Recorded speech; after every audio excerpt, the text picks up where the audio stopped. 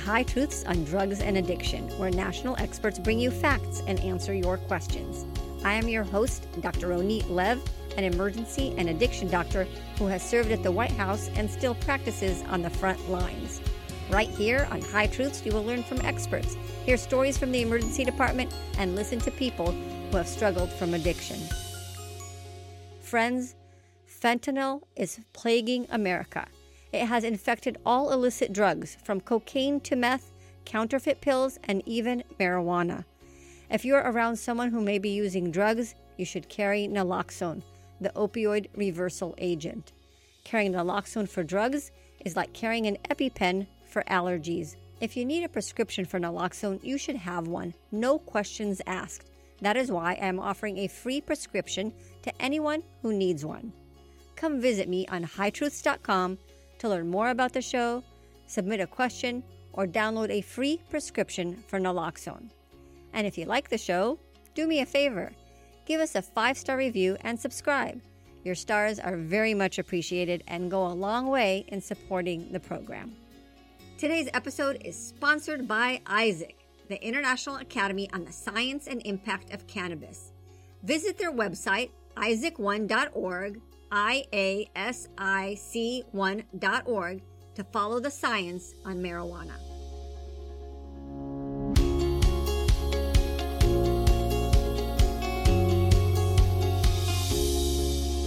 Hey, High Truth listeners. We have many chances and second chances on getting together for podcast entertainment and education. I'm your host, Dr. Ronit Lev. April 1st, 2022. The House passes marijuana legalization bill. It passed on April Fool's Day, a big joke to our society. More business to the cannabis industry means more business for me as an emergency physician. I will be testifying for California Senate Bill 1097, the Cannabis Right to Know Act. I get 90 seconds to convince business professions and economic development that we need some consumer protections on cannabis products. While the cannabis business has boomed, so has emergency department business and marijuana poisonings. Here is my testimony. Every shift, I hear the agonizing sounds of scromating through the hallways of the emergency department. This screaming and vomiting is a hallmark sign of cannabis hyperemesis syndrome. It happens to people who are chronic users, and their cannabinoid receptors behave erratically, causing this terrible reaction. I treated a 52-year-old woman who had a heart attack after smoking marijuana. High-potency THC is a stimulant. The American Heart Association published a white paper highlighting the risk of high blood pressure, irregular heart rhythm, heart attack, and stroke with cannabis use. My emergency department right now, as well as emergency departments throughout California, are holding mental health patients for days and weeks because of psychosis and lack of resources. Many of these patients have psychosis associated with cannabis. In a study of 7,390 participants aged 12 to 64, daily cannabis use showed a 76% increased risk of psychosis. European studies showed a 5-fold increased rate of permanent psychosis or schizophrenia in areas that had increased high-potency THC. They defined high potency as more than 10%. That's considered low potency in California. Psychosis and depression can lead to suicide, and the San Diego Medical Examiner noted that THC is the #1 drug found in completed suicides in age under 25, the age of the developing brain. I work in a trauma center where 911 calls and ambulances bring us cannabis drug driving casualties and accidents on a regular basis. Every shift, I treat cases of marijuana poisoning. In San Diego, we treat 37 patients a day with cannabis-related diagnoses. In California, such cases increased 53% in a 3-year period. California has led the nation in marijuana legalization and should be leading the nation in our country with consumer protection. We want to create a science-informed public. The public is aware of the harms of alcohol, tobacco, and opioids. They are not aware of the harms in cannabis. That's why we need SB 1097. Did I convince you to vote yes on 1097? I wish you had a vote. Marijuana is the entry to drugs, but the exit from drugs is also very important, and the road to recovery can be bumpy. And with that, let's hear our question of the day. Hello, Dr. Lev. My name is Jennifer Cooper. Thank you for bringing us the High Truths podcast. I'm a big fan of you and your podcast, Really enjoying the topics and the interviews that you bring forward, so please continue to keep them going. My question to you today is around the opioid overdose epidemic that we're in right now and the surge in the fentanyl-related overdoses that we're seeing. So when we think about an overdose, we know that there are ways to bring somebody back from an overdose. My question specifically is there a maximum number of chances of coming back to life from an overdose? Thank you. Thank you, Jennifer. I know you're interested in overdoses in a humanitarian manner and professional manner. You promote Kloxxado, an opioid reversal drug similar to Narcan, but in a higher dose. You pose an interesting question. On the medical side of the question, I can answer very simply. No, there is no maximum in second chances. You cannot give too much naloxone, the generic version of Narcan or Kloxxado. If you give it to someone who doesn't need it by accident, nothing happens. So when in doubt, don't waste time thinking too much. Is this an overdose or is it not? Just give it. You can sort out the medical diagnosis later. You can also not give it too many times. But perhaps your question is an ethical one. We have limited resources, so how many second chances on drug addiction and treatment should people get? Let's get that answer from someone who received many second chances. Danny Darko Marciano. Danny is a recovered heroin addict, an ex-convict turned children's book author and entertainer. He has been nominated for the Best New Rapper in San Diego Music Awards 2019 and now is a member of the Grammys, Los Angeles Recording Academy. Most recently, he can be seen on Season 3 of Mayans MC. You can find Danny Darko Marciano's bio and his tattoos on the High Truth show notes. Danny Darko Marciano, welcome to High Truths. How's it going? Danny, you're in a car. Yes, I am in a car. I've never done a podcast in a car before. Where are you guys going? We are headed to the Grammys in Las Vegas. Wow, that's amazing. Danny, you helped me out with episode number 64. Kevin Lee, we talked about recovery, and you sent a question about recovery, and I dropped everything I was doing and called you. It's like, who is this inspirational guy? And realized we have to do a podcast. So thank you so much for making the time in the car on the way to Las Vegas. Yeah, thanks for having me. So you are a man living in recovery. Can you tell us about your journey? So my journey started with, my family had a history of sexual abuse, physical abuse. My father was an alcoholic and an addict. He got clean. I don't know exactly when, but it was sometime around like my teen years. He was also a pedophile. So there was sexual abuse in my family, which caused a lot of disruption, I guess you could call it. My sisters were displaced several times. They were put into Polinsky Institute, and as a 5-year-old child, you don't really understand what's going on, but you know that it's not normal behavior. And I think I may have been 5 or 6 when my older sister had told me what was going on, and I didn't really understand it. Wasn't a way for me to process that as a child. I just remember being very upset by it. And at that point, we were living with my nana and grandpa in Canto, and my dad was in Texas. My mom had kicked him out, and I had actually run away. I didn't actually go anywhere. I hid behind the recliner in our living room, but because I had nowhere to go. You were 5 years old and you ran away? Yes. Yeah. First time I tried to run away. That's not normal, right? No, looking back on these things, I've done therapy and stuff, and it's like they seemed like regular events to me because they were the events that happened in my life. But they're not regular events. But you don't have any way to process that as a 5 or 6 year old child. So they brought me back home. We moved a lot. We constantly moved. My mom didn't work. We were on welfare. My dad didn't work. And I could never figure out why until later in life. he was fired from every job. But my theory was that he was uncomfortable around people because he was very quiet. He was a very awkward person, very angry person. So he didn't really work. And we probably moved like 15 or 16 times as kids. And I got thrown out of every school just for being disruptive. I would act out, push kids off swings. I lit my elementary school on fire once on accident because I was trying to smoke weed, but it was weeds. We got some weeds and put them in a roll of paper towels. Janitor walked in. I threw it in the trash can. Whole bathroom caught on fire. That was probably that was in sixth grade. By the time how old were you? So the first time you ever tried weed, was that the first drug you ever tried? Yes, but and how old were you? I don't know if that was real weed. Oh, it maybe was just weed. Sixth grade. How old would I? It may have just been weeds. How old are you in sixth grade? 10? Yeah, 9 or 10 maybe. Yeah, something like that. Yeah, about 9 or 10. We finally settled in Lemon Grove.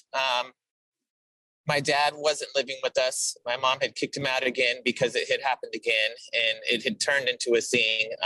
I'm Hispanic. My family is very they don't talk about anything. Like anything that goes on in the family, it stays in the family. Or you would be beat, or my dad would wash your mouth out with hot sauce, like actual hot sauce. He would pour Tapatio down your throat, or Tabasco sauce.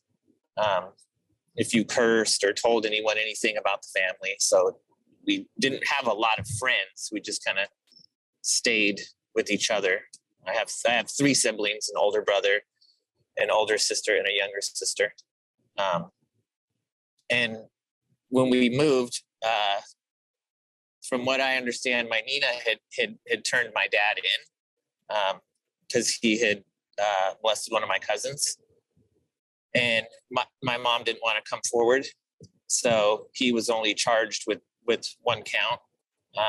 But he went to prison that year. It was the year I was going to middle school. And I had run away again because I came home and there were cops at my house. And I didn't know what was going on, but I had an idea of what was going on. And I ran away. I was a skateboarder. So I went and I slept in a park. I called my cousin. I was like, hey, police are at my house. Do you want to go skate? And my cousin came and met me, and we skated all night. We stole some beers. We got drunk for one of the first times. I think I was 12 years old. We stole some beers. We got drunk, and I didn't go home. My mom sent the cops looking for me 3 days later. She sent my brother. I was sleeping at some older skateboarder's house on his couch. So I kind of just became family with my skateboarder friends, and we were not good kids. I was really into stealing because we were very poor. I'll backtrack a little bit. I think the first time I got caught stealing was maybe in 4th or 5th grade. Stealing candy from 7-Eleven because we couldn't afford extra things like candy and stuff like that. And by the time I got into middle school, we couldn't afford school clothes. So I would go clothes shopping and steal all of the clothes, like shoes, pants, because other kids had school clothes and I wasn't going to go to school with no school clothes. So we were really into stealing beer, stealing cigarettes. We would steal entire cigarette displays off the 7-Eleven counters. Why would you want to steal a tire? I get the clothes and the shoes. Just because, we would steal anything that you could steal. If it wasn't somehow nailed down or chained, we would steal it. It was fun. It's the thrill of crime. I think it's part of being an addict. You learn that rush from different things, and stealing to me was one of those rushes. My friend needed a part for his car. Well, that car has a part, so we could borrow that car part for our car. And that's just kind of how we were, or I was. We would steal everything. I got arrested for shoplifting in 8th grade, and I ended up having to do community service, which seemed really weird at my age to be doing community service while everyone is like hanging out and playing. Washing cop cars at the police station, and usually showed up drunk to that. I would show up drunk for everything. I wasn't really doing drugs then, smoking weed occasionally, but mostly just drinking every day. By the time I was 14, like I said, I drank almost every day, hardly showed up at school. They actually kicked me out of 9th grade because I had like 80 something absences. And they sent me to the police station to do like the school intervention thing, where they bring your parents down. But my parents didn't want to show up because my dad was in prison. And my mom was very depressed and didn't really leave the house. So I really showed up for that. I just pretty much dropped out of high school. I'm not going to go. No one cares. And I'm drunk every day. Anyways, I'll just go skateboarding or steal something.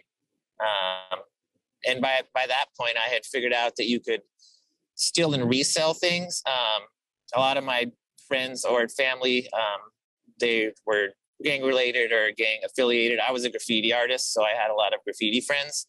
And I learned that you could have a fence and sell things.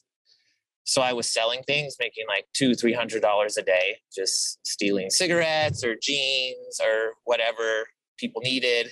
I had a friend that would like give me a list of things that they needed, and I'd go and get those things and make money. So I was making a lot of money as a, kid, not working, just stealing. And professional thief. You were a professional. Yeah. I was a professional thief. Yeah. And that's how I ended up being a professional thief later in life. I mean, I didn't get my first job till I was almost 30. That's because the courts made me get a job. So that's the kind of longer version. I drank and used for many years and stole for many years. I'll fast forward a little bit. I got my first felony at 21. I got a felony DUI hit and run. It's a very bad accident. I hit a car, bounced off a pole, hit another car, ditched the car, ran down Washington Street in San Diego towards Pack Highway. I was trying to get to the freeway, I think. I don't know. I was very drunk and very high. The police tackled me. Spent the night in the fishbowl downtown, what they used to call it, the old fish tank. Is that Island Detox? Yeah. You may have been my patient. I have been there many times. Let me tell you. Yeah. Oh no. I went through 10-day. I did the whole thing. So that's, so by the time I'll just go through like the highlights. So by the time I got clean, I'd been arrested 27 times. All for like stealing and DUI and all for theft, DUI. A lot of it was petty theft, a lot of repeat petty theft. I had a lot of possessions, syringes, stuff like that. They had sent me to, I'd been sentenced to 13 different rehabs. They had Prop 36 and all that stuff back then. So you kind of learn the system. Like if you get caught and you also have like a possession charge, you can possibly get deferred to rehab. So I took every rehab that I could, Crash, HOM, Salvation Army. How many times have you been in rehab? I think I went to 13 rehabs before they stopped sending me to rehabs. The last time that I got busted, I had been to a 2-year prison work program. I came back. I stayed clean maybe 6 months, went back out because that was at the point where my girlfriend had committed suicide before I went to rehab.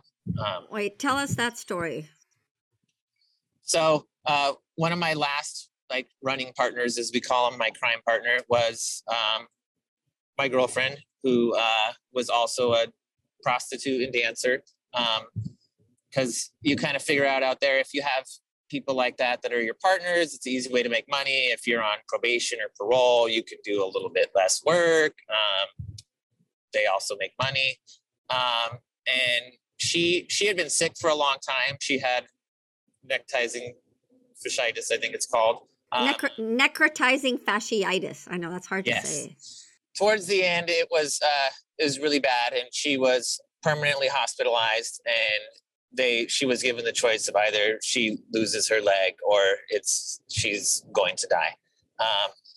So that was kind of the beginning of the end for me. Also, it was a very depressing situation. She had gotten pregnant before that, lost the baby, and just a lot of stuff was happening. I was tired of stealing and fencing goods and stuff, and been many years. I've been out there like over 10 years on the streets.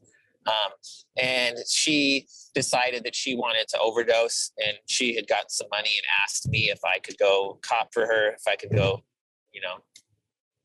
buy drugs for her and come back and help her overdose. And I had decided that was something that I couldn't do. So I took the money and I left, and I went and I got high with that money. And I decided it would be better if I was incarcerated at that point. So I got busted. I was super loaded. I got busted.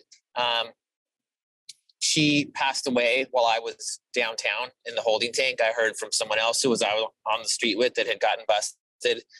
He showed up in the holding tank and he told me that she had passed away, that someone else had went and copped for her. And so she overdosed in the hospital. Wait, she overdosed in the hospital? At that point, yes. Someone brought her drugs knowing that she's suicidal for her to die. Yes.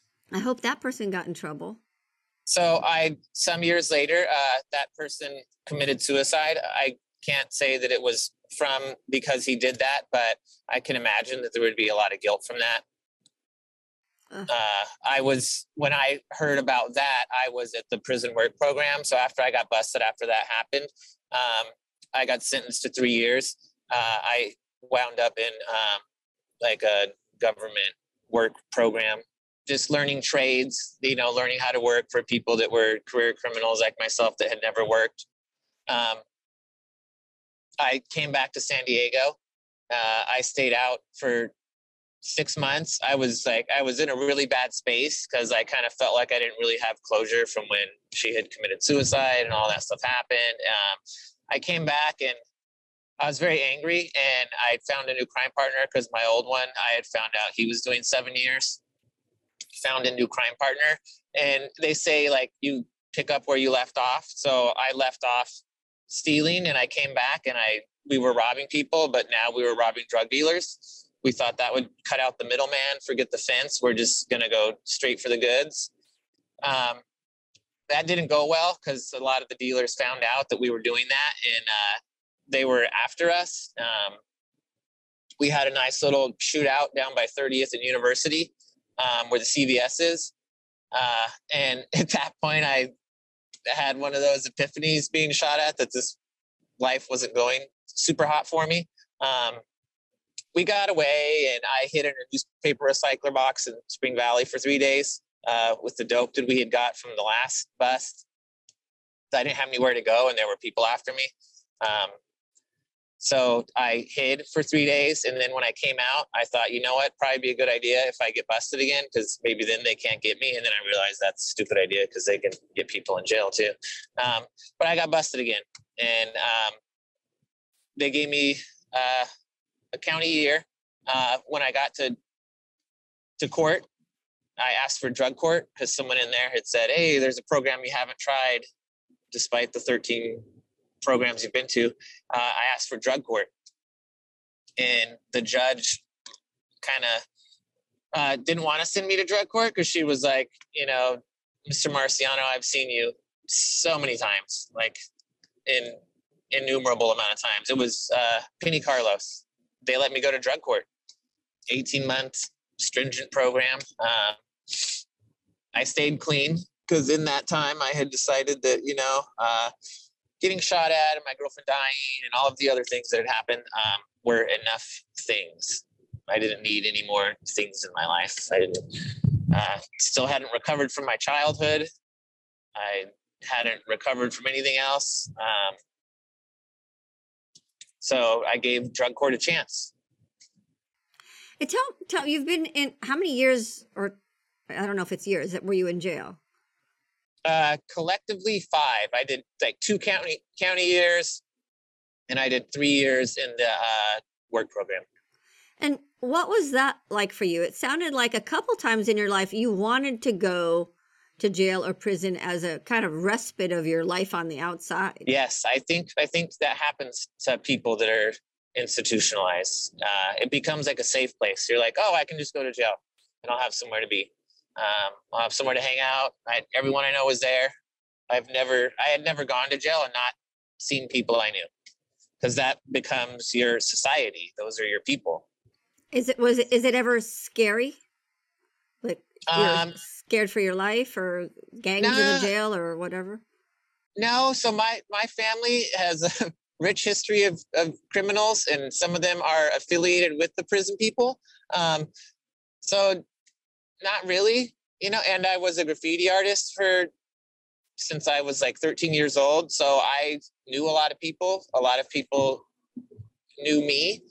So it wasn't like, we just make soups and do push-ups and whatever you do there. We scrabble. How easy is it to get drugs in jail? They say it's easy to get them in the jail. Did you use drugs in jail? I did a few times, but I'm going to be honest. I'm one of those people that I like my drugs with freedom. That's just me. I want to be able to like do activities with my drugs. I don't want to sit in a cell high. Like if I can't go, because for me, it was a lifestyle. Like drugs and crime were a lifestyle, and that was the lifestyle that I knew, and that was fun. So if I couldn't do those things actively, then there's no reason for me to sit in jail high. It's really boring, honestly. I'm in a cell. What am I going to go to the mall after this or something? All right. So you reached your low of lows. The lows. With suicide and gunshots, and now realized you want to get help, and went through drug court. And then you say that it's not easy from being a career criminal to living in society. Difficult. Like how did you do that? The first 5 years I did it terribly, to be honest. It was very difficult, because now you're this clean person with a lifetime of trauma from abuse and then the things that happen to you when you're on the street. And they don't give you a way to process that. I went to my little community connections office and they said, okay, here's a disabled bus pass. You have $20. You need to get a job. You need to show up to these 5 groups a week, drug test 7 days a week. And you also have to pay for this. So I couldn't figure out how I was supposed to do that. No one would hire me because I had visible tattoos. I have a slew of felonies. They don't tell you where to get a job. I heard Home Depot hires felons. It's like, do I look like I work at Home Depot? I don't know anything about hammers. I had no idea what to do. So honestly, for the first 2 years, I was still stealing to pay for my disabled bus pass and to pay for my program fees, because I couldn't find a job. My brother-in-law worked for the coroner's office, so he got me a job under the table picking up dead bodies. And when my drug court officer found out about that, because it's illegal, he didn't violate me, but he was like, you have to get a real job. You're working under the table. Wait. The medical examiner pays people under the table to get dead bodies. Isn't that a government? Yes. I don't understand. How did that? That is a government job, but it was before. So the company I worked for was a contract company, and they could hire whoever they want, and they didn't do background checks. This was before that whole incident at the Emmy's office happened. So they weren't doing background checks yet. I got fired when they did that. So it was all under the table at that point. And they didn't like that. So I did that for the first year and a half of the program. So I was doing that. And then I was like stealing a little bit and selling pills on the side, just trying to make money and have a place to live. I was living with my sister at the time, but my sister lived in Spring Valley, like where I grew up, and it wasn't a great area. And I was like living in her shed, and it wasn't the best of circumstances. I didn't feel really self-contained because I didn't really have anything. I didn't have a car or anything. So it's a very difficult process. And that I was in AA, I was going to meetings and I was doing the steps and all that stuff. And I knew a lot of the stuff was wrong, but I didn't know how else to live because I had lived like that for literally like 20 years at that point. It's like, I don't know how to go to a job. I don't know how to get a job. My resume experience said scullery, line cook in jail and stuff like that. I didn't have a resume, so to speak. So when I would take it to places, like I took it to a CVS and the guy actually laughed at me. Because it said I would have had you. I would have had you. Removal of the deceased. I would have helped you frame that. Removal of the deceased, and he's reading it, and he's like, "I have it, and I'm putting it in my book." And he's reading it to me, and I'm looking at it, and I'm like, "Just stop reading it. Just hand it back." Like, right. And that's when I actually got a printout of my record because I was like, "Why is no one hiring me other than the daggers that are on my neck?" Because I used to have 2 knives on my neck when I got out. And so he asked if I wanted a copy of my record. And I'm like, actually, I do. I'd like to see this crap because no one is hiring me. So I have that copy of the record that I got from that job interview. He mailed it to me. And so, for some reason, I saved all that stuff. And now looking back, it'll be handy because it's hard. It's difficult. Nobody wants to give you a chance. So I finally got a job. I got a job the month before I was supposed to graduate because I was going to get kicked out. My girlfriend had kicked me out, so I was homeless. So I was like having a stretch of bad luck. And actually, I got a job at a grocery store. I got a job at a grocery store, ironically, that I had been banned from like for life because I had felonies from there. And I could never figure out like if they knew that or not, if they looked that up because I didn't want to ask them. But they hired me and I got a job in customer service. Unfortunately, it wasn't like what I thought it would be because they didn't hire people with tattoos. So I had to wear a turtleneck and gloves and go to work with a hat on. And like, they told me to lay low and don't do anything wrong. Cause the lady honestly felt bad for me. I showed her my resume and she said, you know what, I'm going to give you a job because I have a niece that's a heroin addict and she can't get clean. And I told her my situation and she's like, if this helps you, then I'm going to give you a job. And she gave me a job. Wow. Yeah, that's how one person can inspire and change someone's life. Yeah, and I don't think if she knows any of this, but it's like, look what happened from that. So one of the person asking you a question for this show, last time you asked a question. So Jennifer Cooper asked a question of you, and her is, she has an interesting job. She helps sell Kloxxado, which is kind of like Narcan. So, she helps save people from overdoses in that way. And her question was, how many second chances are too much? Like, in your experience, you had, I don't know, what you told me about at least 30 something second chances that you were given in life. And so is there a limit to second chances? That's her question to you. I don't think there is. I mean, if anyone had given up on me at any time, I mean, I couldn't tell you how many second chances I've had. It's an unbelievable amount. And you don't know when someone's going to get it. It's like that saying in recovery. It's like, it's on God's time. And I don't know when God's time is, or if you don't believe in God, or it's just fate. Like that time that you give that person the second chance, that could be the time that they make it. And if that opportunity isn't there, then what's going to happen to that person? Right. So I think that, I mean, you're an example of that. Someone who got many, many second chances. So many. I think the limit of second chances is infinite. But you also say something very important, that recovery is for people who want it, not for just everybody who needs it. Right. So tell us about that. By the time I got to recovery, I really wanted it because sitting in that cell for the last time and just reflecting on the things that had happened with my girlfriend and the cops and all the stuff, I just felt like there was more. I didn't know what it was. I didn't know what the more was. Like they say, more will be revealed or whatever. It will be revealed. It's just that you have to open the door for the opportunity, or you have no idea what's going to happen. And I didn't know It's scary for a lot of people getting sober. If you've been a career criminal or a career addict or anything like that, it's like you have no idea what's going to happen. But you know what's going to happen if you stay on the same path. I was either going to die in prison or I was going to get shot. I was going to die. That was what was going to happen. And I wanted to see what else was out there.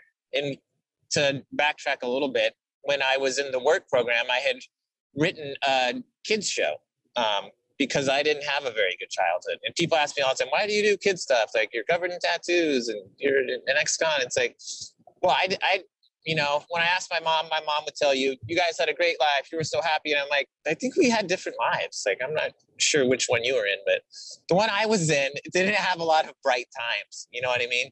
And when Mike and I go and play and we can give those moments to those kids or the families or the adults, it doesn't matter. It's like you give them that experience in that moment of happiness. It's like, that's why we throw French fries or hot dogs or burritos or donuts or whatever it is that we're doing. So let's process a little bit. Back. Let's process a little what you're telling us. You are a career criminal. You were a career criminal covered with tattoos with a father who is a pedophile, who is now a child entertainer driving to the Grammys. That's it's exactly the story I'm telling you. And that is very strange. So again, I understand what you're saying. You're saying I wanted to be entertain kids because I had a poor childhood, but don't your tattoos scare kids? It was an awkward entry into the kids world. I was just telling a fellow kids entertainer at a Grammy party on Monday because they were asking about that, and I'm like, well, I'm gonna be honest. The first kids festival I showed up at, they called security. I was by myself, so I'll backtrack to the kids book thing. I wrote some kids books and songs when I was in the work program. Years later, I got my first book published. And I didn't have the band then. It was just myself. I was doing a book tour. I had a rocket ship that I had built. And you can find all these pictures on my Instagram. What was the book? What was your first book? My first book was Thomas Blasoff. It's about a boy who overcomes adversity like myself and achieves his dreams. And his dream was to build a rocket ship and go to outer space. And since I was poor and my first guitar was a Kleenex box with a 2x4 and some strings that my grandpa had made me, I thought this kid's going to go to outer space, but with a trash can that he builds from one of those old ghetto trash cans and blasts off to outer space. And I built the rocket and took it on tours. So I showed up to a festival with my trash can rocket ship and my tattoos. And I said, oh, hey, I'm Danny Darko. I'm one of the authors. And he called security on me. And I'm like, wait a minute. I know Steve. I know Steve from Hullabaloo Man, who I'm friends with now. It was Steve's fair. And I'm like, can you call Steve? Like, I'm here with my rocket ship. Right. Guys, let me in. Yeah. So you have to kind of get over that. Tell us about your tattoos. Yes. You're head to toe, or you have a lot of tattoos? I am head to toe at this point. From the tippy top to my toes are tattooed. How old are you when you first got your first tattoo? Do you know what it was? Yes. I was 20, and it was to cover up scars. So I started getting tattoos because when you're a drug addict and alcoholic, you do a lot of dumb stuff. And I had a lot of scars on my arm. And I wanted to cover them up playing like games when you're high, really stupid things. You probably haven't put a lit cigarette between your arm and another person's arm and played chicken because it's stupid. But we used to do that when we were high a lot because it doesn't hurt when you're on heroin and stuff like that. So the game lasts a little longer, but you end up with a lot of scars. So I started covering up scars with more scars, as dysfunctional people do. And I ended up with a lot of tattoos. And it's like my neck and stuff is like, that's all a cover up from like a stupid jail tattoo that I thought would be awesome of knives because knives are cool. And I thought that would be fun for the rest of my life. Oh, so you added more tattoos to cover the ones that you don't like? Yes, because when I got out, it was like they only did laser for certain things. And I was like, I wasn't thinking about jobs, obviously, because I never had one. I thought I'll just cover it up with more tattoos, which is not job friendly. You will find out. Yeah. Interesting. All right. So now they're part of who you are. Do you have a favorite one? Or do you have any ones that you wish you didn't have? Most of them. I wish I didn't have, but I have a lot of skeletons. I'm a skeleton person, so a lot of me is covered in actual skeleton. So my palm is now a skeleton, which you don't see very often. Someone's whole palm being a skeleton, which I really like, because it's extremely painful. So wait, so do you regret the tattoos, or this is who you are now? It is who I am. But if, 20 years ago, I thought I was going to have to get clean and get a job, I may have made different choices, but, who's to say? Yeah. Interesting. These are things you don't think about. Any tattoos, speaking of like security calling on you, like if I met you on the street and I didn't know who you are, I think I'd be scared. Is that fair? Not fair? Is that stigmatizing on that's pretty common. Is that a good instinct, or like you shouldn't be so judgmental of people? I don't know. To be honest, I don't notice it as much, but people that I'm with a lot of times will notice it because I'm completely blind to it and oblivious, and I don't really care. But there are times that I've noticed it that I think it's very funny. Like I travel now. I travel every year. I go to Europe, except for during COVID. And when I travel, people like stay away from me. Like I was in Italy and I got on the train and the family got up and moved to the next train. Because in other countries, it's different things. I mean, yes, they're right. I am a criminal, but I'm not a criminal anymore. But that's the stigma that it has. It's like, do you have that to other people? What if you were walking and you saw someone like that? I mean, you've lived that, and I might think I knew him. I might be. But would you care? Would you hold on to your wallet better, or? I understand why people do that. That's why I don't care. I'm like, I know why they're doing it, because I did rob people and I did take people's wallets. So they're 100% right. Like that actually happened. So you're not stereotyping me. I did that. Danny, you call yourself an addict and your girlfriend was an addict. And we're trying to teach the medical community to say a person with substance use disorder instead of use stigmatizing language such as junkie or addict. You've lived that. You've had that. What is your view? Do you get offended for using that kind of language, or does it make a difference? To me, it doesn't make a difference to me. Like I don't feel degraded by people calling me an addict or a criminal or a felon, because those are things that I was. But I've come to a place in my life where I'm so beyond those things that I'm different things now. I'm a Grammy member. I'm a children's entertainer. I do a lot of different things, and I get to be around people and in a place that I never imagined. It doesn't bother you, and it's not important to use the right type of language to prevent stigma. Yeah, I don't think I mean, I know we try to label everything appropriately and politically correct these days, but I don't know if that's applicable in the recovery community. I know some people want to remain anonymous and stuff like that, but if you do, then that's your choice. It's like, I don't know if as the person I am, that I have the luxury of being as anonymous. Yeah. But that's okay. And you're going to the Grammys, music culture, and not being in the music industry, but it has a reputation of having a drug culture, and yet you're a man in recovery. How does that fit? Is that a challenge to you? So what happened with that so I because I already lived the lifestyle, I feel like I was hesitant to get into music because I knew the lifestyle. And I think part of getting into the children's entertainment industry may have helped with that, because it's a different culture. It's not the same culture as mainstream music. All the kindie people are like a different kind of vibe. It's very clean. It's very wholesome. A lot of it is teachers or people that were music teachers, of that kind of folks. It's a little more tame, I should say. What's the after party like for the kids program versus the drug after party for the other bands? I think it's a similar program, but it's, everyone does their own thing. It's like, if that's your party, then that's your party. But, you still have an image to uphold. Yeah. But you're having just as much fun without the drugs and alcohol? Oh, yeah. I haven't gone to jail once. So that's a big change in my life. Because that was like once a week. So it's all good.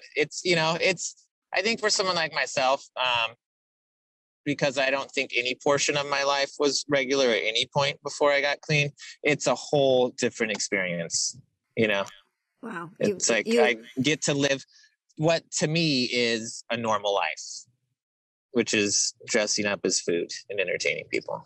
And it's a second life for you, really. You've had one life and a whole another life, like another planet. Do you still have cravings for drugs? Was recovery hard during COVID? I actually started seeing a therapist, and I did cognitive therapy. I did reparenting, dialectical therapy, read probably 150 behavior mod books. I did all of the relationship books, every single one that you could think of, I have read, because of the relationships that I had that were either with prostitutes or people in the adult industry. I had a very interesting life, and none of my relationships were healthy because of my non-parenting.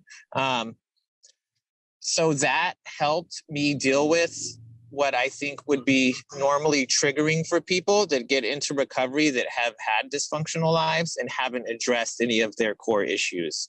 I'd still see a therapist twice a month. I still do, I still read books. I do all of that stuff. So to answer your question about during COVID, I have a very strong support group. I have a sponsor, I have a therapist, I have a pastor. I have a very strong team of people that I stay connected with every single day. Wow.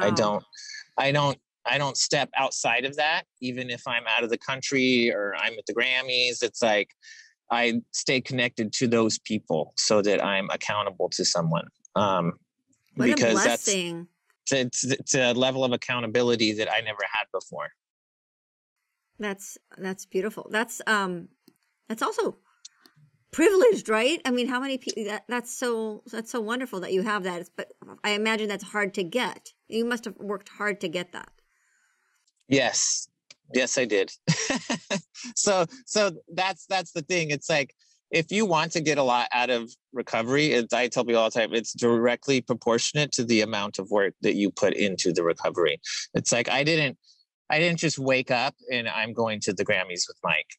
It's like, that's not how it happened. It's like, I wrote these things. I invested the time and the energy into getting into the industry and putting myself out there and putting myself into a position where I could be successful.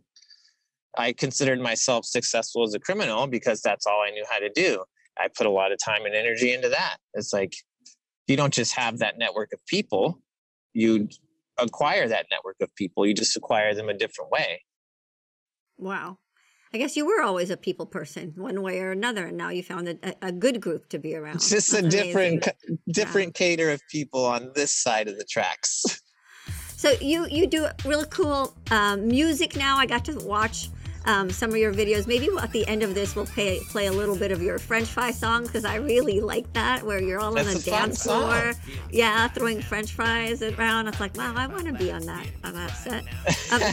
Tell us about. Do you have a favorite song? I like a lot of our songs. French Fries is one of our most popular songs. My favorite song to play is probably Milk and Cookies. Oh, that's very cool. Yeah. All right. We love playing that song. It's a fun song to play. All right. And maybe show us Mike. Does Mike plays Mike, say Milk hello. and Cookies? Hey, how you doing? All right. Safe drive to Las Vegas for the Grammys on a podcast. That is pretty cool. And tell us as we end here, Danny, what is your advice to Jen, who, promotes Kloxxado, which is opioid reversal agent. But really, I think you have a lot to give advice to people who are just seeking recovery. Yeah.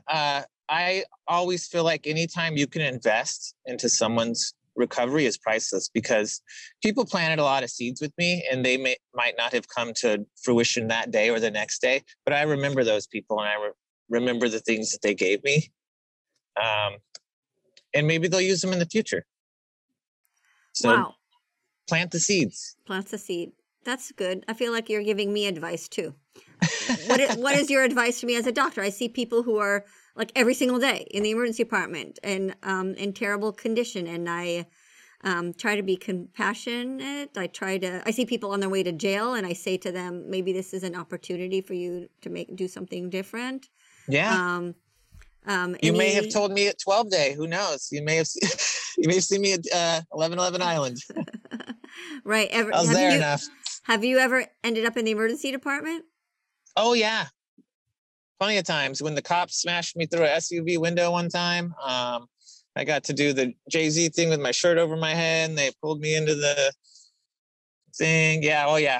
I had my fair share. Yeah. So I got all these gold teeth. That's where I would have seen you. Yes. Can we do a shout out here? And maybe it's the end. We need to do a shout out to Patrick Foley, who's been on this show also at one of our first episodes, and he's your sponsor. So, hey, Patrick. Yes, much love for Patrick Foley. Wow. So he knew your whole journey. He met me when my girlfriend kicked me out and I was about to get kicked out of drug court. My original sponsor needed to take a break because his kids were going to college. So he referred me to Patrick. And so Patrick and I hit it off. He has the picture on his phone I sent him of all my belongings in a shopping cart in UTC. And I'm walking down the street. I'm like, Pat, I'm homeless again. Can you come pick me up? So he has been there. And he's an example of someone who has infinite patience. Yes. And support. He's a solid guy. All right, Danny, you are an amazing human being.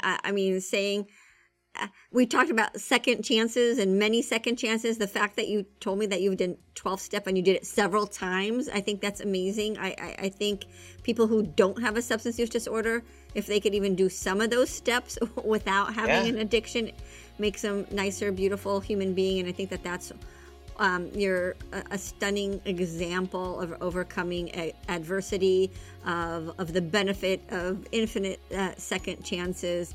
And I wish you a lot of success and fun in your Grammys and many more entertaining music projects and books that you write. I want to thank you, Jen, for your question and your work in saving lives from overdoses. I very much appreciate our conversations and dedication to your work in the pharmaceutical industry and the care you have on the issue of addiction. And Danny Darko Marciano, what an honor to meet you. Thank you. And to have this conversation on the road. And I really wish you a lot of success and health for your whole body and from the neck up. Thank you. Thank you for having me. Pleasure to be here. Thank you for listening to High Truths on Drugs and Addiction, where national experts bring you facts and answer your questions. This week's episode would not be possible without the generous support from our sponsor. A sincere and warm thank you to ISAAC, the International Academy on the Science and Impact of Cannabis, doctors educating on the harms of marijuana. Visit ISAAC1.org, IASIC1.org, to view their medical library, translated for public understanding, listen to their speaker series, and follow the science. Our producer is Dave Rivas from Davey Boy Productions. I am your host, Dr. Ronit Lev. We hope we brought your day a little bit more high truths.